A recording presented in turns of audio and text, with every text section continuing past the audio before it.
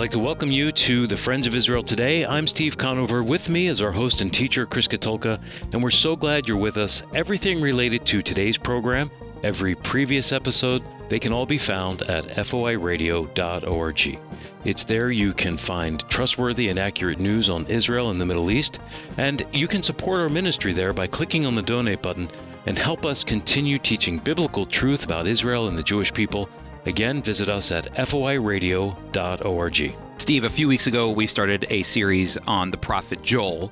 We took a little bit of a hiatus, but we're coming back in now. It's a three-part series. We already did part one, where we looked at Joel chapter 1, but today we're going to look at Joel chapter 2. We're going to continue our discussion on the day of the Lord. What does that phrase mean that Joel likes to use? And also, what's wrapped up in that phrase, the day of the Lord? It's amazing. It's not just something associated with judgment, but also something associated with repentance as well. So I hope that you stick around as we look at Joel chapter 2. We're looking forward to getting back in the Word, but first in the news, Holocaust denial is on the rise on social media platforms where young adults get the majority of their information. A recent study found that 19% of Holocaust-related content on Twitter promotes Holocaust denial and distortion, 17% on TikTok, 8% on Facebook, and 3% on Instagram. Steve, I actually found this from our news that we like to do on Facebook and promote on YouTube, our video news. And it actually all came from the fact that the Iranian president, Ibrahim Raisi, recently denied the Holocaust to Leslie Stahl from 60 Minutes. And it sent me down a path to look into why he would deny the Holocaust, which doesn't surprise me. But I started digging more into Holocaust denial, and there was a study that was recently done on how much Holocaust denial is popping up on social media. And listen, we need to ensure that the truth about the Holocaust is being taught, that it's being taught in our school curriculum. Yes, our school curriculum, that it's being taught in our universities. And yes, even our local churches. If we don't speak about the Holocaust today, then tomorrow fiction will become fact and the Holocaust will become a distant memory. Let's make sure that that doesn't happen.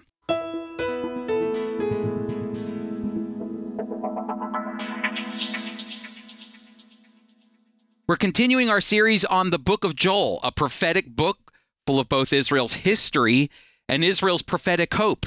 Now, we started Joel a few weeks ago where we looked at chapter 1, and what we saw in chapter 1 was that God was using Joel to spiritually wake up the Jewish people. He did this by using Israel's history as a preview of what's to come because of their spiritual slumber. God reminded his people of a great swarm of locusts that at one point devastated their crops, and he compared it to a future swarm of locusts that will do even more harm. But this time, these future locusts weren't the insects. They were actually a great army of people who would devastate the land of Israel. Now, I personally tend to think that the great army that Joel is talking about is the Babylonian army who would destroy the temple and Jerusalem in 586 BC. Scholars differ on the date of Joel. It's very difficult to date the prophet. And trust me, there are plenty of opinions among biblical scholars. There's a lot of uncertainty around the date of Joel because it's one of the only prophets who doesn't tell us exactly when he was writing. Most prophets give us a clue, a definite clue actually, of the surrounding events that they were speaking into. Well, Joel gives us no clear and definitive markers to accurately date his book, so scholars are left to look internally to try to pick up clues. Some date Joel as early as the 8th century BC, that's pre-exilic, while others say it could have been written as the exile was happening in the early years between 601 and 597 BC, while others might even date Joel into the post-exilic period, the 4th to 3rd century BC. Now, here are some interesting clues. Joel seems very focused on Jerusalem, which we'll see that again here in Joel chapter 2, and the temple is still standing and functioning. Now, I tend to think that, again, it was written between 601 and 597 BC. The enemy army is coming to punish Judah and Jerusalem for their sin, and Joel is not only receiving a vision for what's happening in the present time for Judah and Jerusalem, but also a future time, a time that hasn't happened yet. And that's why I tend to think that this army coming in Joel 1, again, is the Babylonians. Now, we also mentioned in our previous program on Joel that the theme of the prophet is the day of the Lord. And the day of the Lord is a phrase that's associated with judgment. It's associated with Israel's judgment and their restoration, their spiritual restoration. And it's also associated with the judgment of the nations. And so Joel is saying to Judah and Jerusalem that God has acted in the past. He's about to act in their presence right there, a present action, but he will also act in the future as well. Now, Joel chapter 2 begins with a shofar blast. You know what a shofar is? It's a trumpet. It's actually a ram's horn. And if you listen closely to the beginning of our program, our theme music opens with a shofar blast. Jewish people, they actually just celebrated Rosh Hashanah last week, the Jewish New Year. From the year for them right now, I think is 5,783. And you know what? They blew a shofar on Rosh Hashanah because in Leviticus, Rosh Hashanah is called the Feast of Trumpets, the Feast of Shofars. Shofars were used as a tool to announce important information to the people of Israel. Shofars would signal new moons, new Sabbath weeks, the Jewish holidays. Shofars would also be used to call Israel's army into battle. But they were also used as alarms. You know, just the other day, my family, we were driving together to go camping, and the Christian radio station that we like to listen to was abruptly cut off, and a weird noise started blaring in the car. And my kids, they were alarmed. They went, "What's that noise, Dad? What's that noise? Is everything okay?" And then a voice came on the radio and said, "You've probably heard this voice before. This is a test of the emergency broadcast system. If this had been an actual emergency, you would have been instructed to tune to one of our broadcast stations in your area." Well, the alarm got everyone's attention that there could be danger, but it was just a test. Well, the shofar can also be used as an emergency broadcast system for Israel from thousands of years ago. Listen to Joel chapter 2, starting in verse 1. It says, "Blow a shofar, blow a trumpet in Zion, sound an alarm on my holy mountain," that's Mount Zion, that's Jerusalem, "and let all the inhabitants of the land tremble, for the day of the Lord is coming, it is near." Why is God telling the Jewish people to announce the emergency broadcast system? Because the day of the Lord is coming. It's near, as he says. Judgment is coming, and it's coming to Jerusalem. And notice how he says, "Sound an alarm on my holy mountain." Again, that's Mount Zion. That's just adjacent to the Temple Mount. So first came the locust plagues in Joel chapter 1. Starting in Joel chapter 2, we see now all of a sudden there's darkness. Joel chapter 2, verse 2 says, "A day of darkness and gloom, a day of clouds and thick darkness, like blackness they are spreading upon the mountains, a great and powerful people, there like has never been before, nor will there ever again after them, through all the years of all generations." This is following the same pattern as the plagues in Egypt. The locust came in Exodus chapter 10, and then the darkness came. As we're seeing again here in Joel chapter 1 and chapter 2, it's following the same sequence. Now, the army is coming. Just like the locust who devoured everything in Joel 1, the prophet continues. The army is like a fire that devours everything. And Joel is even looking throughout all the land. Devours everything. Joel says, even though the land today looks like the Garden of Eden to you now, Judah and Jerusalem, once that army comes, it will look like a desolate wilderness. Now listen, I believe that because this is the Babylonian army, it's marching toward Jerusalem, but I also believe that it's a prophetic battle that will take place during the tribulation period, because Joel's prophecy moves us from a physical battle in Jerusalem and Judah to a cosmic one, a global battle with Jerusalem at its center. Joel writes this in Joel chapter 2, verses 10 and 11, that the earth quakes before them, the heavens tremble. The sun and the moon are darkened, and the stars withdraw their shining. The Lord utters his voice before his army. His camp is exceedingly great. He who executes his word will be powerful. For the day of the Lord is great and very awesome. Who can endure it? This is why Jeremiah calls the future tribulation period, the 7 years of God's judgment in the future. Jeremiah calls this the time of Jacob's trouble in Jeremiah chapter 30, verse 7. The Jewish people were called to actually blow a second shofar. The first one was an alarm for the people for the coming day of the Lord. But in verse 15, God told the Jewish people to blow a shofar for repentance. Joel chapter 2, verse 15 says, "Blow the shofar in Zion. Consecrate a fast, call a solemn assembly, gather the people, consecrate the congregations, assemble the elders, Gather the children, even the nursing infants. Let the bridegroom leave his room and the bride her chamber. Between the vestibule and the altar, let the priests, the ministers of the Lord, weep and say, spare your people, O Lord, and make not your heritage a reproach, a byword among the nations. Why should we say among the peoples, where is their God? Listen, what Joel is saying is that the priests are to lead Israel and the Jewish people into a time of national repentance. And this is where a major transition begins to happen between Joel reporting on the events that were happening during his time and future prophetic events.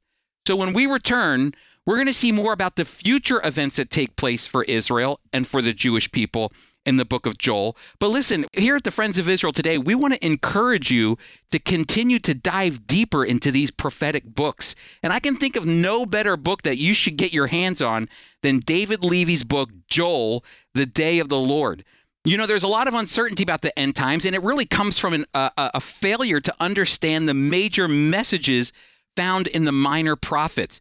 Well, listen, Joel's prophecy will provide you with a greater understanding of Israel's prophetic history and give you a renewed appreciation for its struggle to survive over the centuries. You're going to gain a love and understanding of Israel's present plight and future day of the Lord that it must face. These practical lessons, I promise you, will draw you closer to the Lord and give you a fuller understanding of the millennial kingdom to come, the blessings that are yet to be experienced at the Messiah's return. Again, the book by David Levy is Joel, The Day of the Lord. And I have to tell you right now, as I was preparing for this message, of course, I went right to David Levy's book, Joel, and I dived into it myself to get some of the great insights that David provides for us. So what I'm saying to you here is also what you'll find in the book. Again, that's Joel, Day of the Lord. Steve, do you want to tell our listeners how they can get their copy of David's book? Yeah, to get your copy, you can visit us at foiradio.org.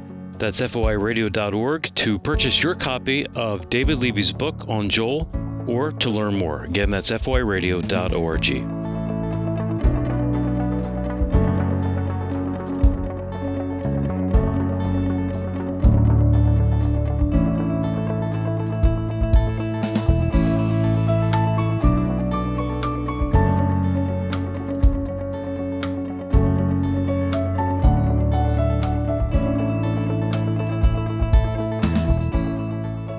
Well, welcome back, everyone. The prophet Joel is giving us details to an army that's coming to judge Jerusalem and Judah. Again, probably the Babylonian army when it destroyed Jerusalem and the temple in 586 BC. But Joel also gives us a vision of a future judgment that's coming during the tribulation period. A time that Jeremiah, as I said earlier, Jeremiah the prophet calls the time of Jacob's trouble. And Jesus even calls this in Matthew chapter 24. The Great Tribulation. The prophet Zechariah focuses on the day of the Lord as well. It's not just Joel. The day of the Lord is found throughout the scriptures. But Zechariah chapter 14, the prophet tells us that during the tribulation period, it says this, behold, a day is coming for the Lord when the spoil taken from you will be divided in your midst. Verse 2 says this, for this is the Lord speaking, for I will gather all the nations against Jerusalem to battle, and the city shall be taken, and the houses plundered, and women raped. Half the city shall go out into exile, but the rest of the people shall not be cut off from the city. And then the Lord will go out and fight against those nations, as when he fights on the day of battle. And on that day his feet shall stand on the Mount of Olives that lies before Jerusalem on the east. Now notice, in the future, a great battle is coming where? To Jerusalem. And it's all the nations that will be gathered against Israel. But if you read on, God is zealous for his land and for his people. Joel says this in Joel chapter 2, verse 18, then the Lord became jealous for his land and had pity on his people. See, God is bringing judgment on Israel for their disobedience. But he cannot break his relationship with his people because of the promise that he made to Abraham in Genesis chapter 12 and Genesis chapter 15, an eternal promise that must be fulfilled. God promised Abraham a land, that's the land of Israel, descendants, the Jewish people, and a blessing of protection, and that ultimately they would be a blessing to all the nations of the earth. And that's why in the midst of judgment that we see in Joel, God becomes jealous for his land and has pity for his people because of the great covenantal love that he has for them through the Abrahamic promise. But even in the midst of their judgment, God is calling Israel, think about this, to return to him. Now, next week, we're going to look more closely at Israel's future spiritual revival. Yet right now, I want you to hear how God calls Israel back to him in the midst of their judgment. In Joel chapter 2, starting in verse 12, it says this, "Yet even now, the Lord says, return to me with all your heart, with fasting and weeping and mourning. Tear your hearts, not just your garments. Return to the Lord your God, for he is merciful and compassionate, slow to anger and boundless in loyal love, only relenting from calamitous punishment." Listen, when I was preparing for this message today and reading through Joel 2, I couldn't help but notice verse 13 when it says, "Tear your hearts, not your garments." During the days of Joel, to show remorse and contrition for sin, you would rip or slash your garments. But the act of ripping or slashing your garments was just to be an outward sign of your internal repentance. And sadly, these acts can become religious, and we can almost do them without actually repenting. We think it's just a religious act that God finds favor in. But God is telling the Jewish people in Joel, I don't want you to rip your clothes, just doing the religious thing. I want you to tear your hearts. God wants a relationship with his people. Don't just give me your platitudes of repentance. Give me your heart. You know, God promised in Exodus 34 that he is faithful to forgive sins. And that's why even in the midst of great judgment, like the day of the Lord, God says he's compassionate and merciful, faithful to forgive sins. But what does he ultimately want? Our hearts. Here's another thing that it shows about God from the prophet Joel. It's that our God is a personal God who's more concerned with your heart than anything that you could ever give him. God is saying in Joel, you can't buy your forgiveness or act out repentance. God could have said to his people, pay more money to the temple fund and you'll be forgiven, or rip your clothes more and you'll be forgiven more. No, that's not what God said. He said to his people to tear your hearts. Listen, your sin cannot be covered by how much money you donate or how often you go to church throughout the year. Right here in Joel, God is saying the issue is a heart issue. It's a heart matter, and that's what God cares about the most, your heart. Joel's words ring true for our lives today, and that's why his words, tear your heart, stood out to me. And I've been a believer for decades. And it's not enough to just go through the motions. That's not the kind of relationship that God wants to have with his people. Tear your hearts, because it's a broken and contrite heart that God is looking for. So turn to the Lord with all your heart. Chris, I'm reminded of something I read recently from Judges where the Israelites did evil in the eyes of the Lord and they're judged. And then in verse 10, they cry out to the Lord, we've sinned against you, forsaking our God and serving the Baals. But they only said it with their lips, which is interesting. But God says to them, you've forsaken me and serve other gods, so I will no longer save you. Go and cry out to the gods you have chosen. And then this is what's really interesting. The Israelites said to the Lord, we have sinned. Do with us whatever you think best, but please rescue us now. Then they got rid of the foreign gods among them and served the Lord, and he, God, could bear Israel's misery no longer. I think it's such a wonderful reminder that he is compassionate, and for our listeners not to think, I'm too far from God. Wherever you are, if you turn your heart to him, he's willing to have that relationship with you. Tear your heart. That's what it says. I love that, Steve. Israel, on the verge of becoming a state, a teenage Holocaust survivor arrives on her shores alone. His name is Zvi Kalisher. Little did he know his search for a new life in the Holy Land would lead him to the Messiah. Zvi, enthusiastic to share his faith, engaged others in spiritual conversations, many of which can be found in our magazine, Israel, My Glory. While Zvi is now in the presence of his Savior, his collected writings from well over 50 years of ministry continue to encourage believers worldwide. Now, Apples of Gold, a dramatic reading from the life of Zvi.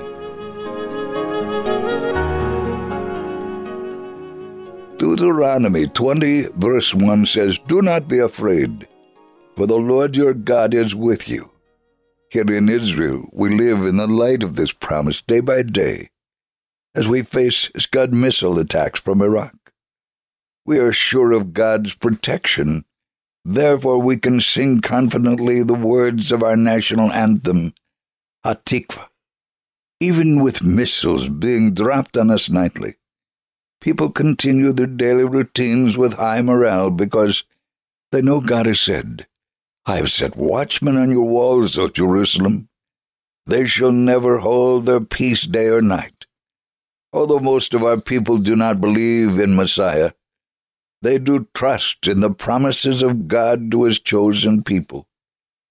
There are, however, many new immigrants in Israel, especially from the Soviet Union, who do not know the promises of God since they have lived all their lives under communism.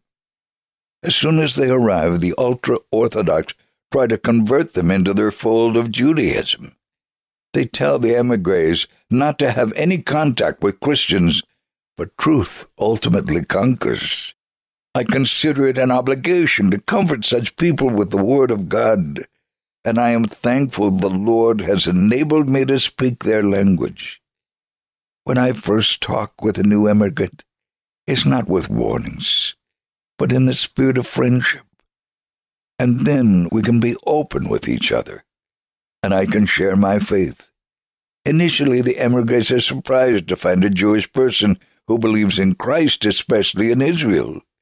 One emigrant told me, "It is impossible for a Jew to praise the name of this one whom Jews have hated through the centuries."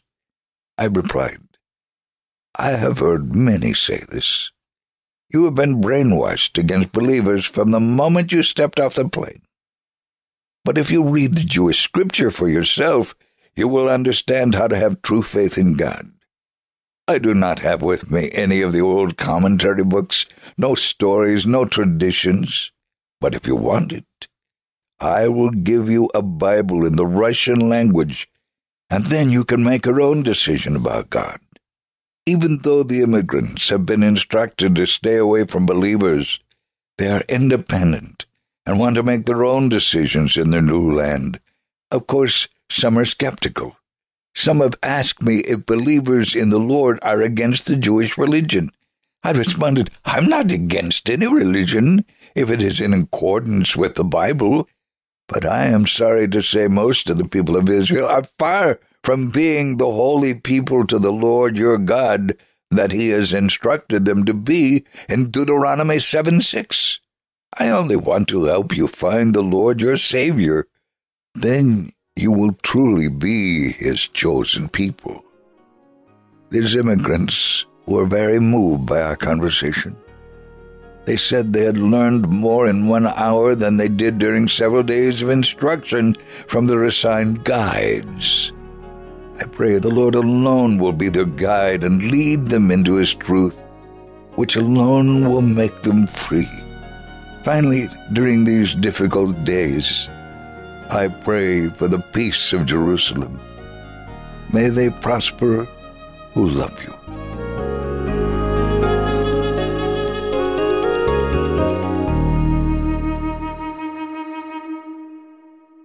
Thank you so much for joining us today. We'll be back in the book of Joel next week. Chris, where are we headed? Well, next week we're going to see how jealous God is for the land and for his inheritance, the people of Israel. But we're also going to see about Israel's future spiritual revival as well. It's going to be a great ending to our study on the book of Joel.